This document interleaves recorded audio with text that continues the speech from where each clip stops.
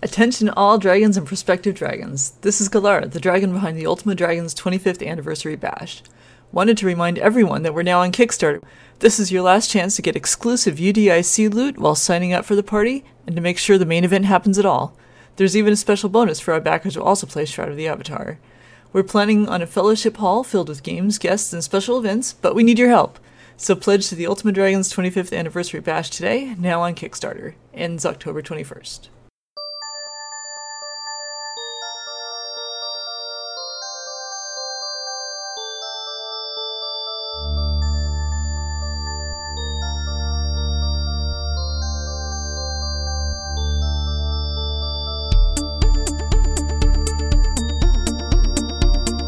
Welcome back to another episode of Spam, Spam, Spam Humbug.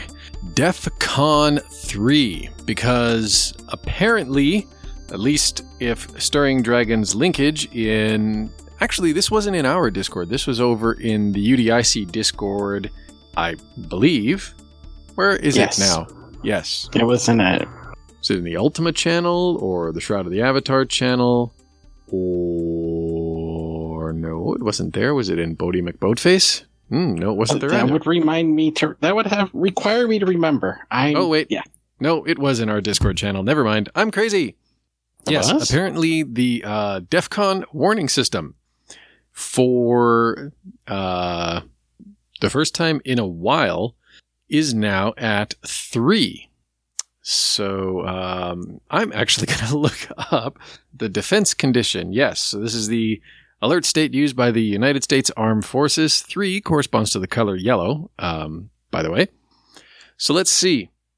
Aha, the last time we were at DEF CON 3 was September 11th. And previously, 1976. So, there you go. In fact, there have only been 3, it would seem, historical occasions where DEF CON 3... Well, I guess you can't get to DEF CON 2 without proceeding through DEF CON 3. But, all right, fine. Here we go. Times where DEF CON 2 has been hit. And DEF CON 2, by the way, is regarded as the next step to nuclear war. Or the exercise term for it is fast pace. The readiness level associated with it is the armed forces, and this is the United States Armed Forces specifically, are ready to deploy and engage in less than 6 hours. So, shit status, pretty darn real. There have only been 2 occasions, I guess, where DEF CON 2 has been declared. One was, of course, the Cuban Missile Crisis. Although after that de-escalated, So yeah, during the Cuban Missile Crisis, most of the U.S. Armed Forces were actually put at DEF CON 3. October 24th saw Strategic Air Command go to DEF CON 2, although everything else remained at DEF CON 3. And then DEF CON 2 was de-escalated for Strategic Air on November 15th. And then, of course, with the outbreak of the first Gulf War, so January 15th, 1991, that was the other time that DEF CON 2 was declared. DEF CON 3, meanwhile, has been declared a few times. Apart from the Cuban Missile Crisis, there was also the Yom Kippur War, so that was in late 73. Operation Paul Bunyan, so that was in 76. And then, of course, the September 11th attacks, 2001. So, if you grew up during the 80s and you watched that movie, what's it called, War Games? Yeah. So anyways, that's where the episode title comes from, because Stirring Dragon had some wonderful news to share with us all just this evening in the SSSH Discord.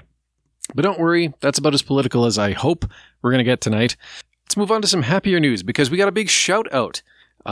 Big shout out to our own Deathblade Dragon and his wife, Lady Grey, who's chimed in on a podcast or 2 here and there. Who, on the very evening that we are recording this, have welcomed their 3rd child into the world. So they have a lovely little baby that is coming home with them tonight. Well, I assume they're going home tonight. Maybe they get to stay overnight. I don't know. I don't know how it works out there in Maine. It was a home birth. They had a midwife come in and all that. So they're already home. Oh, well, they've already taken care of that step. Excellent. So, anyways, congratulations to the both of them, because that's wonderful news for sure. And we also welcome a handful of new Ultima Dragons. Got a couple of weeks backlog here, actually. So on Facebook, we welcome Hosni, Joel, Jared, Sereny, Corey, Jorge, J.C. Shakespeare. So this is apparently the guy who did the voice of the Avatar in Ultima 9. And he also appears in the Ultima Dragons Kickstarter video, which you heard Cran talk about in the introductory audio. Thank you for that, Cran. We also welcome Marzo. This is Marzo Sete Torres, who's excellent Exalt modder. We welcome Richard, Nick, Matt, Warren, Tim, Nathaniel, Amber, another Tim, Ben, and Eric. And on Google Plus, we welcome Cakeforge. And actually, I should really check udic.org because I haven't checked udic.org in a long time. Like, shamefully long. Oh, right. So cool. Yes, we welcome... Oh my gosh, you people are not kidding. Actually, some of these. Anyways. We welcome Drell Core Dragon. We welcome Tantric Dragon with a K. We welcome Monad Dragon. And we welcome Darthan Haj Dragon. So, cool. Welcome and splut to all. There are really only two of us on the call tonight. There's myself, of course, Stan the Fury Dragon, and Golem Dragon is also there. I think you've heard him heard her a couple of times. My apologies again. Not a problem. So easily programmed, so difficultly deprogrammed. Yeah, I wasn't. A lot of people. I just wasn't that public about being trans. Now it's like Fireball and the Minecraft community and other ones around the gaming community in general. Well, it's just hard for me because I knew you as Andrew for like years. And then it's just like, oh wait. It goes back, forget how long it's been. I lost track. Brain not working. Yeah. Let's just call it a while. Long time ago in a galaxy. No, wait. No. Great. Now Lucasfilm is going to sue us. I don't care. Because unlike some companies, they are violently protective, at least in a litigious sense, of their intellectual property. Sad but true. All right. Well, anyways, so you've got the two of us. And you know what? I'm curious. What you been up to? Because it's been a while since we've had you on the podcast. Finishing off more contract work. A lot of photo shoot and prop work that I was doing. Finishing off the last, thank God, of my political writings for hopefully forever. I no longer have to take a contract with it anymore. I've fulfilled my obligations. Nice. And after this year, I think I have lost all interest. I have spent half my life dealing with politics, and I just have no urge anymore. I get that. I mean, before I did the Codex, I used to do some socio-political blogging as well, and it's fun. It takes its toll. But yeah, it totally takes its toll. So I'm taking a break. Yes. A long break. Long break. But other than that, catching up on mobile gaming, because there's a couple, and I'm mostly excited to get back into ESO and finally get to Shadow Warrior 2 that came out yesterday, the 13th. That's right, it did. The new adventures of Lo Wang. My gosh. Yes. I can't wait to hear again. I just can't wait to hear what kind of stupid, goofy stuff they put in there. Yeah. I mean, on the one hand, I kind of hope that they kept his horribly stereotyped accent. Oh, it's the same voice actor, I'm pretty sure. Oh, good. Okay. Yeah. And on the other hand, I'm like wincing because I know that now we live in the age of Twitter and people are just going to complain every time he says, Agent Tiny Secret. No, they didn't have that line in the reboot. They won't have it in this one. They've modernized it. Oh. But like the line about, oh, I should take this. And then he mentions it's good not to go alone. A nice little homage to Zelda. I get it. And, it's a modern day version of it. They don't quite go back to those older ones. Oh, okay. Well, then maybe people won't be quite as triggered. Guess we'll see. So, but I'll wait and see, and I will probably record it so people can laugh and giggle and enjoy the shenanigans. And that'll, of course, be on your YouTube channel, I assume. Yes, on my primary one. Cool. What have I been up to? Well, not that we're doing video, but if you could see around me, there are, 1, 2, 3, 4, 5, 6 little Asus e-boxes with monitors and keyboards all hooked up to them and powered on. So, scouting talk for a little bit. Tomorrow is... Well, actually, it starts today, and it goes all weekend. There's an event that happens every October called Jota Joti, Jota Joti. It stands for Jamboree on the Air and Jamboree on the Internet.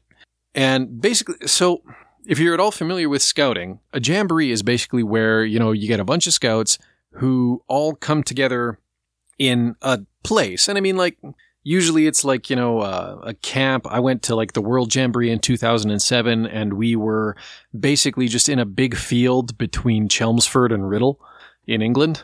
But the idea is, there's a place, and hundreds, thousands usually of scouts descend on this place, and it's a week or 2 or something 3 week long event. And you're camping there, you're living out of tents, and there's lots of activities and lots of opportunities to meet people from around your country, around the world, whatever. Meet scouts from other places, trade badges. It's a grand old time. But Jamboree on the Air is not quite like that, because Jamboree on the Air doesn't really require you to go to anywhere other than a place that has a decent internet connection. The idea behind Jamboree, well, and even then, Jamboree on the Air, which started 59 years ago, it predates the internet, and it was carried out with shortwave and ham radios. Okay? And it still is. There are actually official frequencies that you can use for this. Jamboree on the internet started about 20 years ago, and it's basically IRC. So I've got 6 of these workstations that I'm spinning up, and I'm just after this recording, I have to install IRC clients on all of them. And then tomorrow, I'm going to be taking them over to one of the meeting halls that we have access to, our scout group. And a bunch of my Cub pack and a couple of the scouts and a Beaver scout or 2 as well. They're all going to be there, and I'm just going to pair them up and let them talk on IRC to other scouts. Because now there's official IRC channels for this too. It's mediated by an organization called ScoutLink. They actually also maintain scouting-themed Minecraft servers, so that's a new twist. So I've been focusing on getting ready for that for the last week, and I haven't had a lot of time to play games. When I have been, it's mostly been on my mobile, so I've been playing Mage and Minions again, a little bit of Star Trek Online with the wife, but other than that, not a whole heck of a lot of gaming going on, unfortunately. Just been so crazily busy with, the scout stuff especially. And actually, last week was Canadian, or this Sunday and Monday were Canadian Thanksgiving. So, last week we were actually gearing up for that and for my sister-in-law's wedding, which happened on the Saturday. So it's been crazily, frantically busy around here. And, anyways. Okay. Yeah, we all seem to be fairly busy. Yep. As of late. I don't know why. And I want to know, can you earn your merit badges in the Scout Minecraft server? You know what? See, the thing is, we just overhauled our badge program, eh? So there is a badge now. One thing we did with the badge program is the Beaver Scouts can actually earn badges for the first time in the 40-year history of the section in Canada. But then B, what we did is we actually, I'll have to go back to my book and look, but I think, for the most part, it's kind of the same.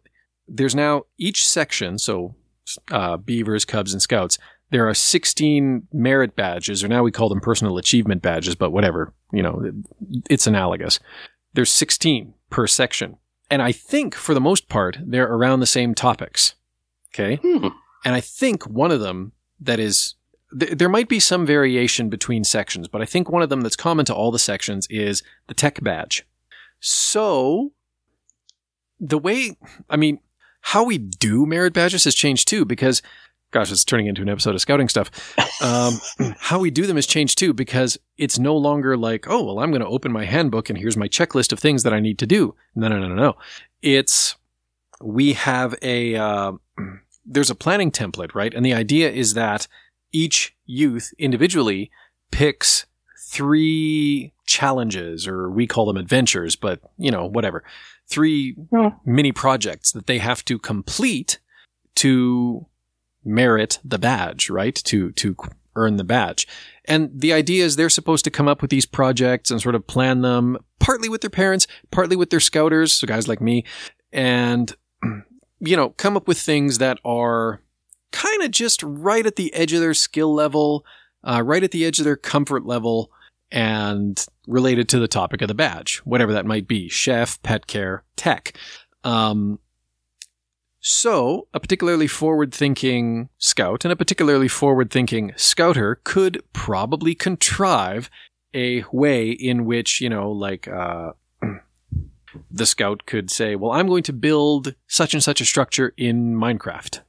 I would totally, if one of my Beaver Scouts came to me and said, or one of my Cubs came to me and said, this is one of my adventures, this is what I'm going to do for one of my adventures for the tech badge. I'm going to build a big old castle in Minecraft. I'll be like, sure, yeah, go right ahead. I would totally do that. Totally go for that. So yes, could potentially get a badge, or at least cross off one of your badge requirements doing some Minecraft, at least if you're in my scout group. That just blows my mind. Sign of the times, my friend, sign of the times. The world is changing. Whatever will we do? I'm having fun with this particular set of changes. We'll just embrace it and see what happens. Pretty much. So, I was experimenting with a service called Anchor this week. And the idea behind Anchor is it's basically like, I guess you could think of it as like Twitter with voice. So, your postings to Anchor are short audio clips that you record from your phone.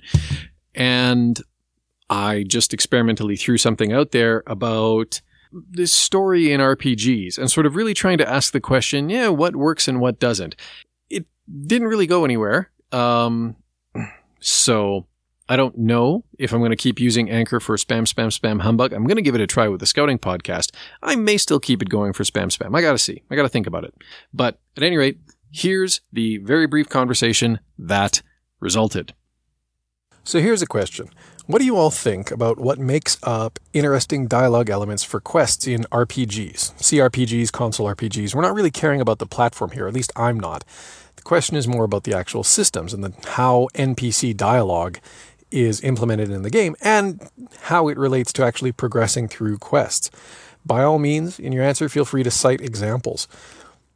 Think about something like Ultima 7, right? And how some of the later quests, or even not the later quests, you can access the Elagnar quest very, very early on in the game, but think about how that requires going back and forth, talking to multiple people multiple times.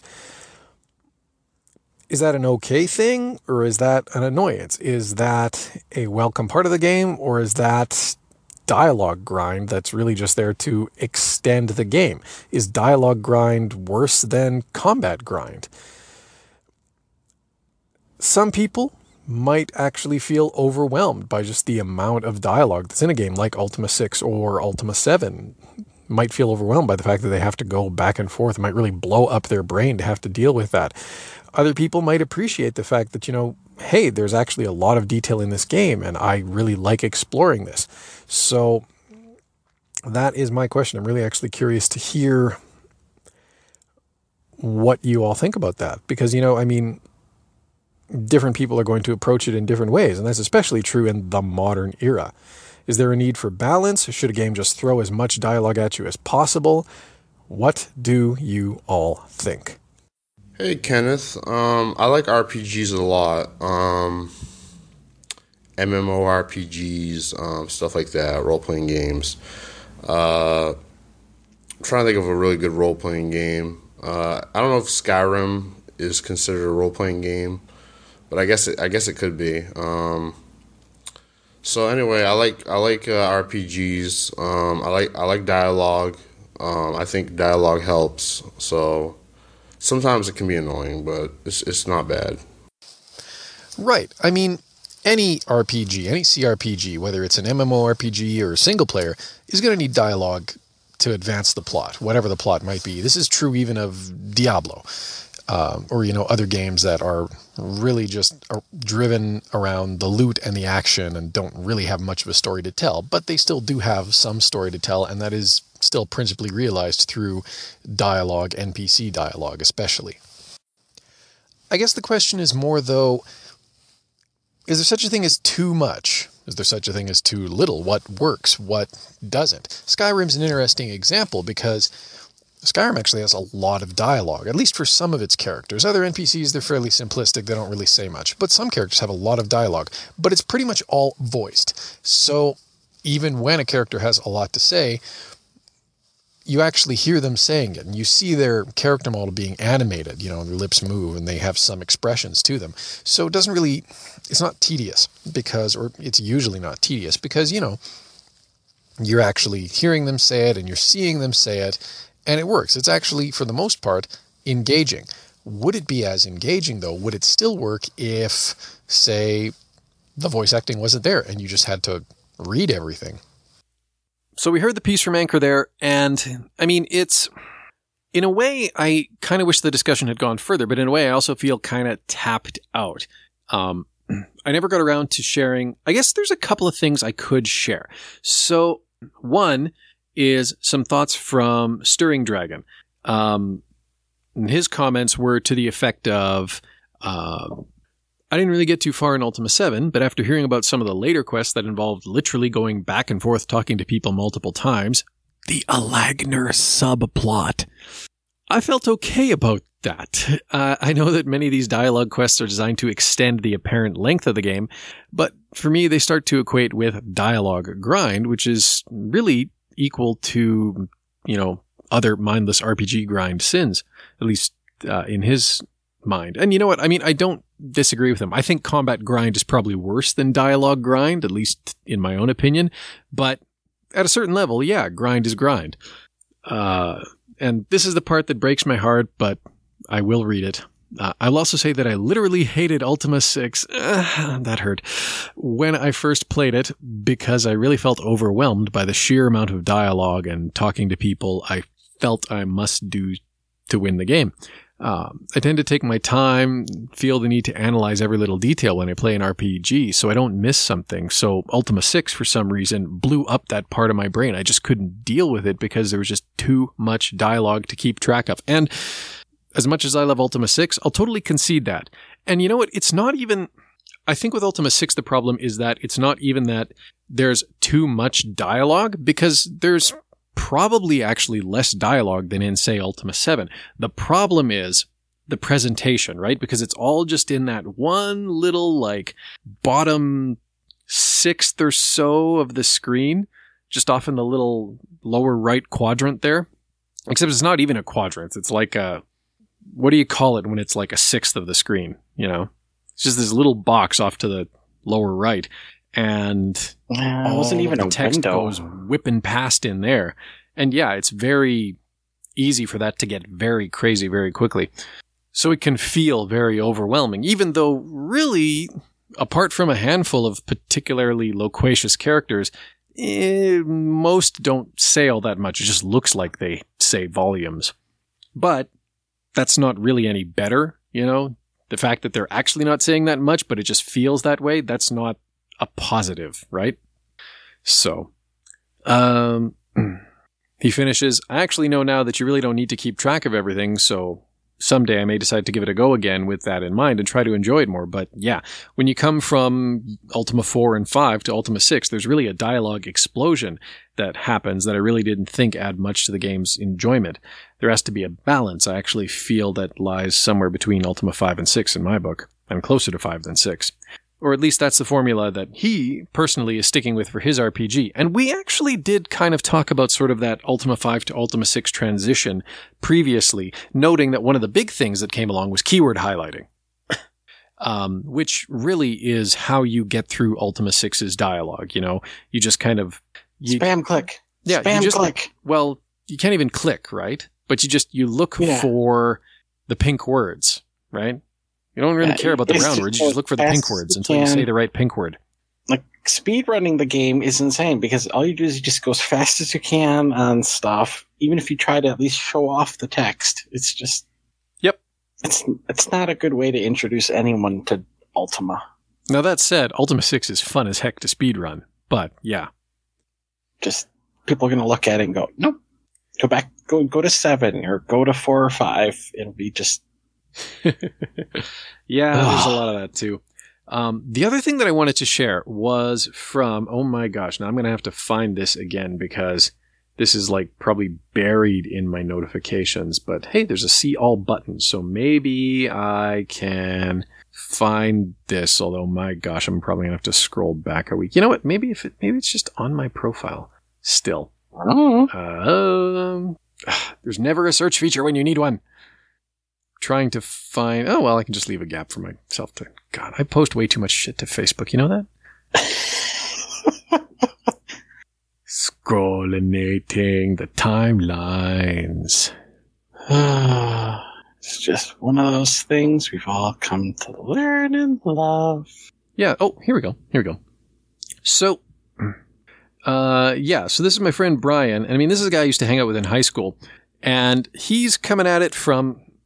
You know, he's the guy who actually introduced me to the Final Fantasy series, which granted started with Final Fantasy VII. So, but he's much more of a tabletop gamer, does the D&D stuff. And so when I posted he didn't reply on Anchor, but he did reply with some comments. I find when I'm playing a game that conversation is best when it has 3 basic elements. First, it sounds natural. Too often I find that dialogue sounds oddly strung together in ways that people don't normally speak. Natural speech patterns are less grinding. 2, it doesn't overload. It's kind of getting back to what Storing was talking about as well. The proverbial wall of text is as daunting in audio format as when you see it on the page. Having someone sit or page through copious amounts of dialogue will either cause them, or at least me, to try to speed through it somehow or find something to distract me while it's going on. And third, it has a flair. This relates back to the first thing. Different characters should speak with their own voice, especially important characters. Their tone, diction, rhythm, and pace should vary. If too many characters sound exactly the same, the audience will notice. Also, a varied approach allows for some characters, at least, to toss in humor to some other characters, like the old man that talks about his pet chicken or a grandchild or something. Not all characters have to be humorous, but it's nice to see humor and dialects tossed in. Otherwise, it just starts sounding like a textbook or an online course. And this is something that, you know, we again talked about previously with respect to Ultima 7 and the way the different companions would interject and sort of play off each other in certain conversations, right? Oh, yeah. And the cool thing is that particular style eventually carried over to other games. My favorite example still to date has to be Dragon Age Origins. Alistair, yes. Morgana, and all of them. Oh, yes. Some of those audio clips of just things they say and discussions are beyond hilarious or beyond fascinating, where I could just sit there and just listen to them talk. Now we have a dog, and everything Alistair else is still the dumbest one in the party. He's still the best. Yep. And in Claudia Black's voice too, right? I mean, like, there are few people who can do a sick burn like Claudia Black. So. Oh yeah, it's the best example, and it's something I wish more games would do, because it brings the character so alive. You become so attached to them that when it came time to make choices, like the love choices and other stuff, it made it a very tough choice. Yep. Well, and I think that's probably actually why the companions of Ultima were so darn endearing, because if you actually like go onto the Ultima wiki and look through the transcripts that are available for the different Ultima games, the companions overall weighed against the sum total of text in all of these games. The companions don't say all that much, but what they do say is rich, right? Because it has those, especially in the later games, it has those little interjections baked in that, without saying as much in so many words, communicate a very deep, endearing intimacy between these characters. You know, there's history there, there's inside jokes there, and you're not necessarily getting them explained to you. You're just seeing them play out, and you're left with this sense of like, you know, wow, these guys, like, this feels real, because they're just ribbing each other. Oh yeah. Iolo and Shamino both just and Dupre. Oh my, yeah. So, you know, like, it's just like they get along, but at the same time they don't get along. Exactly. They're and it's a big dysfunctional family. It is, you know, and that's, you know, that's the best thing, right? And I mean, yeah, it does carry over in Dragon Age too. And then in Dragon Age, they do it in a little bit different way, right? Because in Ultima, everybody's been friends forever and they talk like it. Whereas in Dragon Age, everybody is strangers thrown together pretty much entirely by circumstance, but they talk like it. And, you know, it just like, it fits. It's so well written because it completely fits the scenario and the context. And some of them, as you progress, their relationships change. Like Alistair and Morgana, their relationship changed. And how they spoke changed. And it was like, they're learning to kind of like each other, but they don't want to admit it. Just awesome. Yeah. So, I mean, I guess, really, those comments from Stirring, from my friend Brian, kind of, I think, really pair well with what we've already discussed. And I think they kind of encapsulate this whole question of NPC dialogues and what works and what doesn't. And I think the big no-no that seems to be highlighted from both of them, and, you know, these are guys coming from very different schools of gaming. They'd probably find some overlapping interests, but they probably also, you know, diverge on a lot of things as well. But it's that inundation factor, you know, where you're drowning the player in dialogue. Whether it's probably worse when it's just all written out there on screen and they have to actually go through each line of text. You know, at least when it's spoken, they can half tune out, or they can just like turn the volume up and go make a cup of coffee. Well, I look at some of the more story-driven games, Heavy Rain, Life is Strange, which is one I always consistently bring up. But hey, no, that's fine. It's so well executed on their end, where, you know, you have these conversations between characters, you have your conversations with these characters changing over the time of the game, and your choices that you make affect a lot of them. You know, does this character hate you because you didn't help her, or did you help her and she now trusts you more? And it affects the story, and then it becomes this giant, fascinating thing. It's just nice to see more developers, and this is a wide variety of developers in just the past, let's see, when did Dragon Age Origins come out? 2000. Oh gosh, 2000 and I should know this, but I don't off the top of my head. It's like 2000. I'm going to say the past decade. Right? I'm just going to go with the past decade. That should cover most. Possibly. Yeah, past decade would be a safe enough bet, because I mean, I remember, gosh, you know what? Hang on. Wikipedia will tell us. It came out in 2009. Huh. Yeah, so the past decade. Yeah. That works. But they focused a lot more. Games that are story-driven are focusing so much more on good voice acting. They're taking it seriously like movies try to take it seriously. Definitely. And it's really appreciated. I mean, I don't want to say this, even a shit game like Postal 2, you get a really good voice actor for the main character. It makes the game a whole lot better. Well, yeah, right. I mean, like, this is the big problem we have, or this is one of the big problems, at least, that's cited with Ultima 9, right? It's like, because this was one of the first RPGs to really attempt full voice acted everything. And that's the lack of inflection with some, and just yes, so dry. Right? It was dry. And I mean, that's kind of the big thing, right? Like, sure, people criticize the game and its dialogue for various reasons. I think, I'm not sure. I actually kind of think that, even the execrable "What's a Paladin" meme wouldn't be a meme if that line had been delivered better.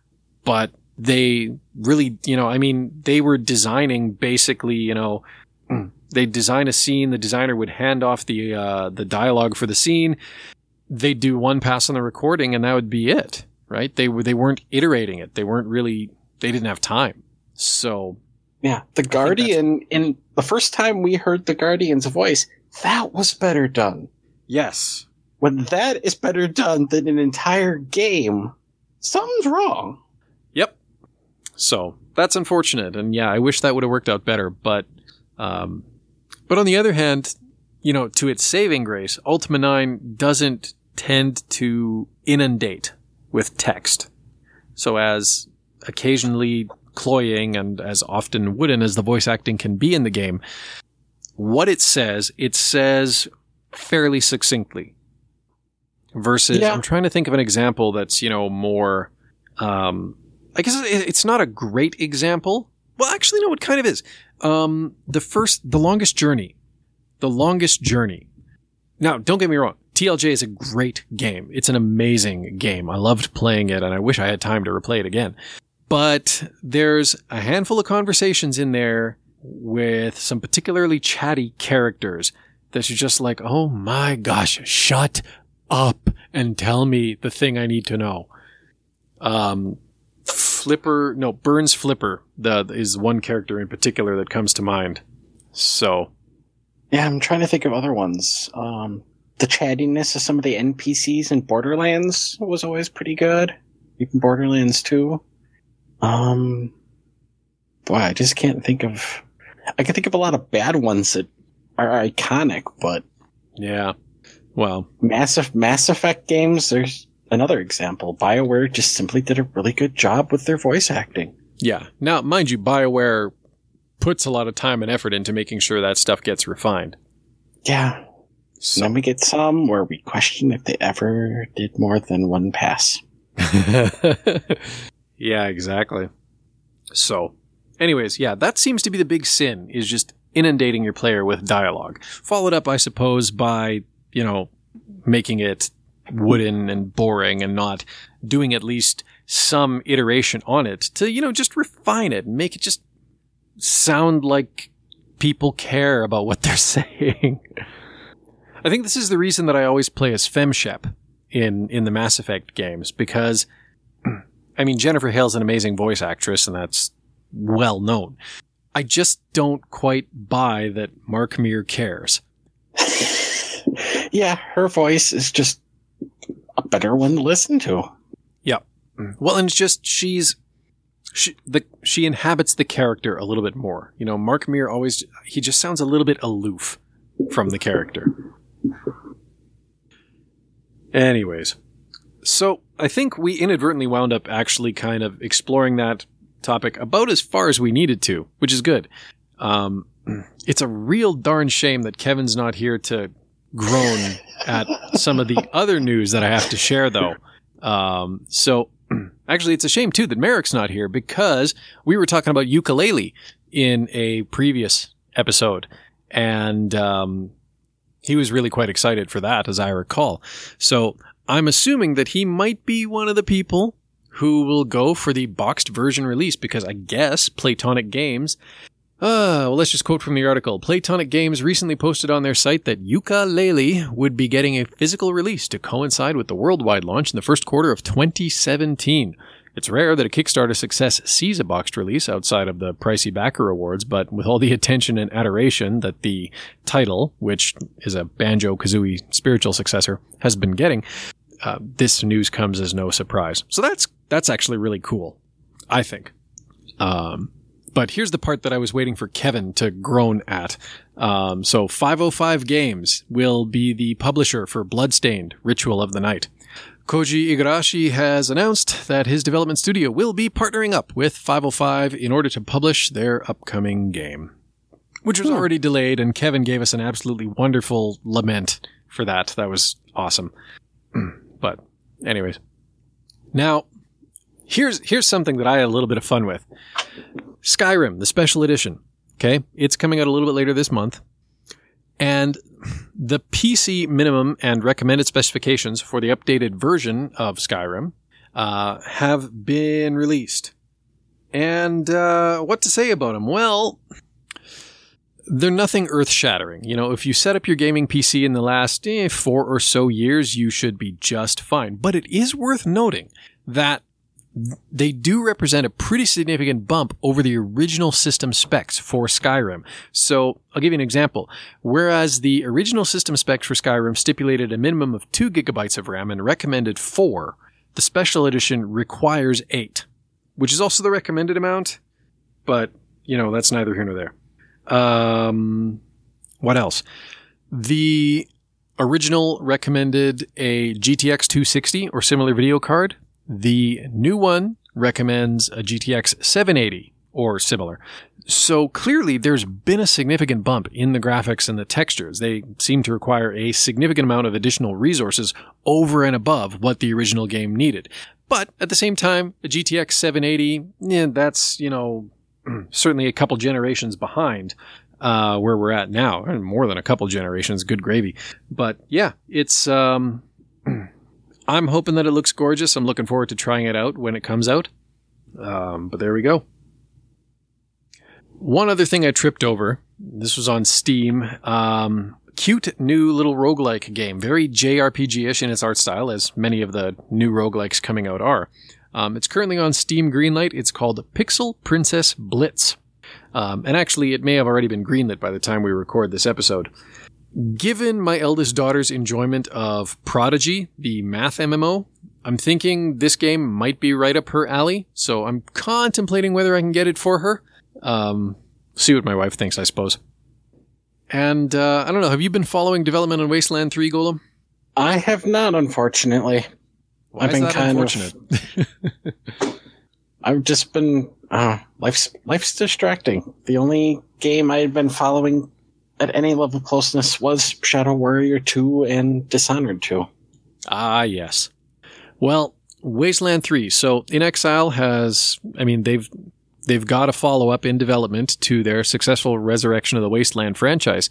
They started crowdfunding it on Fig, which is, of course, the crowdfunding service that inXile themselves helped co-found. They met their funding goal in just 3 days, so they've already moved on to the stretch goals. But, I get a little bit of sick amusement out of this because there's always a little bit of gnashing of teeth on like the RPG Codex when stuff like this happens. It was the same when like Torment was announced that it was getting a console release. So, you know, now you get Wasteland 3 will support co-op multiplayer. So there's always a little bit of wailing and gnashing of teeth that attends that. And I always like to see that.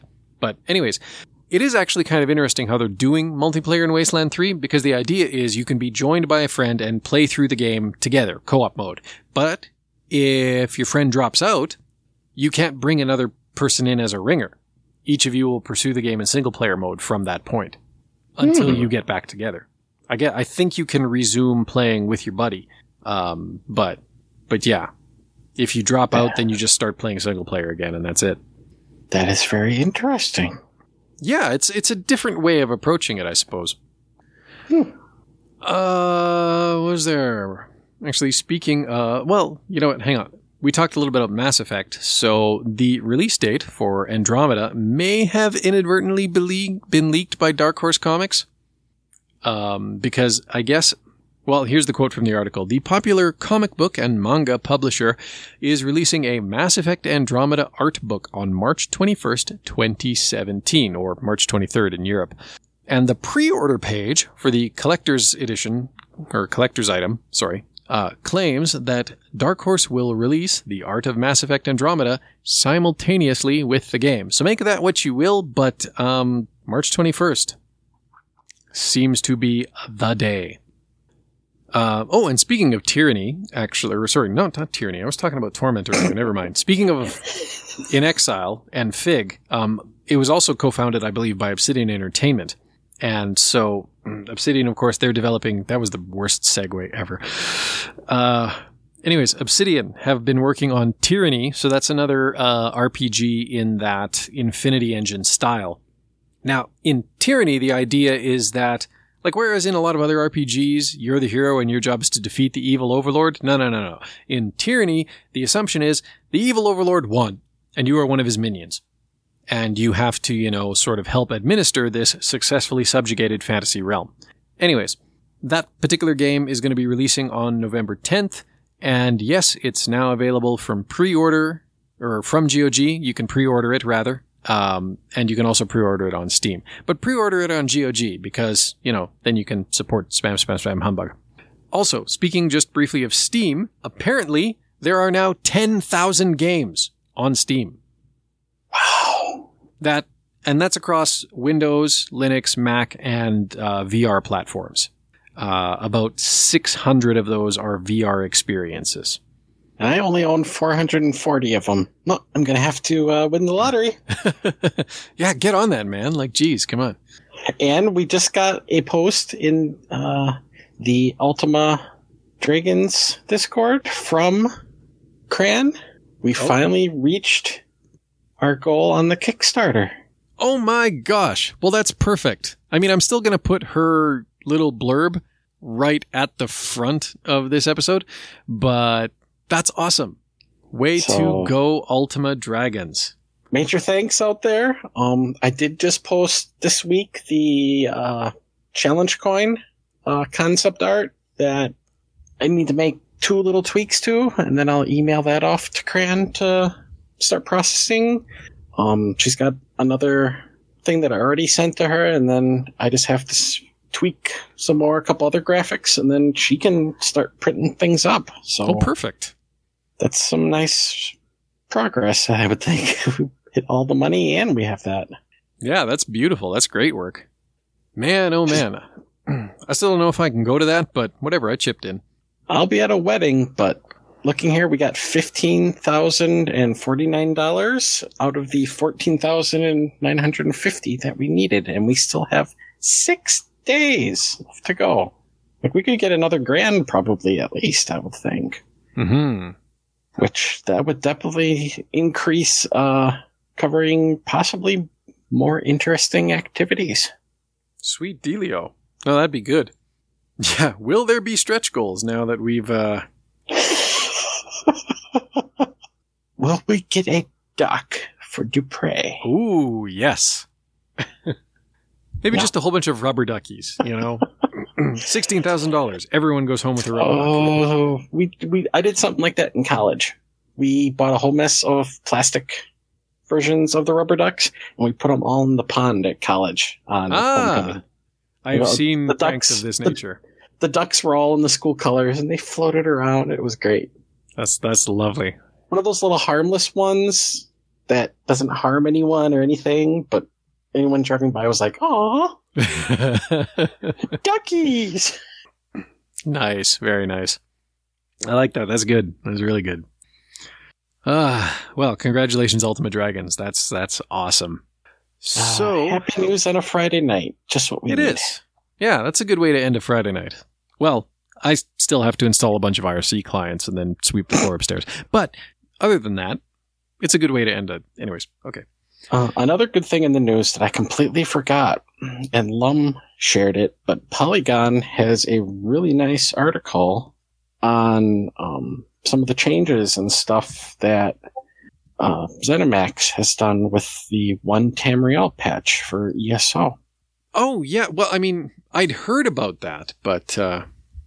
So I posted the link here in Discord if you just want to add that to the show notes. Yeah, I will, because, I mean, it's kind of funny how... I mean, I'm not sure I quite agree with Polygon's entire presentation. Maybe I will after I read the article, because don't get me wrong, one Tamriel was the best move I think they could have made for the game.